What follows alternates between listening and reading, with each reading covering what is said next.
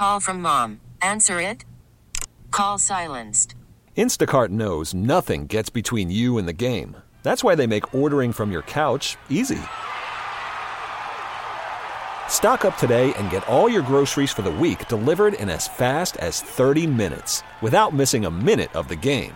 You have 47 new voicemails. Download the app to get free delivery on your first 3 orders while supplies last. Minimum $10 per order. Additional terms apply. Hold my beer. Hold my beer. Ain't nothing that a beer can't fix. Ice cold beer never broke my heart.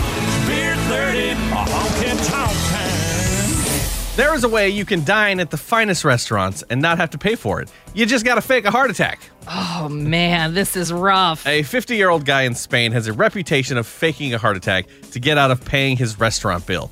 Now, I'm not sure if he does the whole, grabs his chest, falls to the floor thing. He has to, right? Or if he just, he's like, I gotta go, I got a heart attack.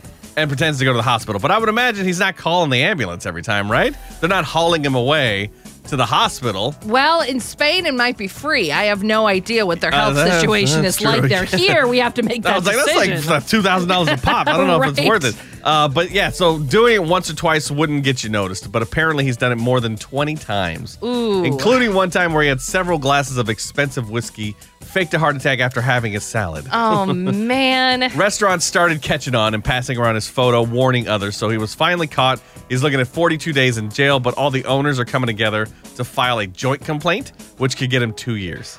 Okay, interesting. Yeah. Yeah, I mean, it works once. Yeah.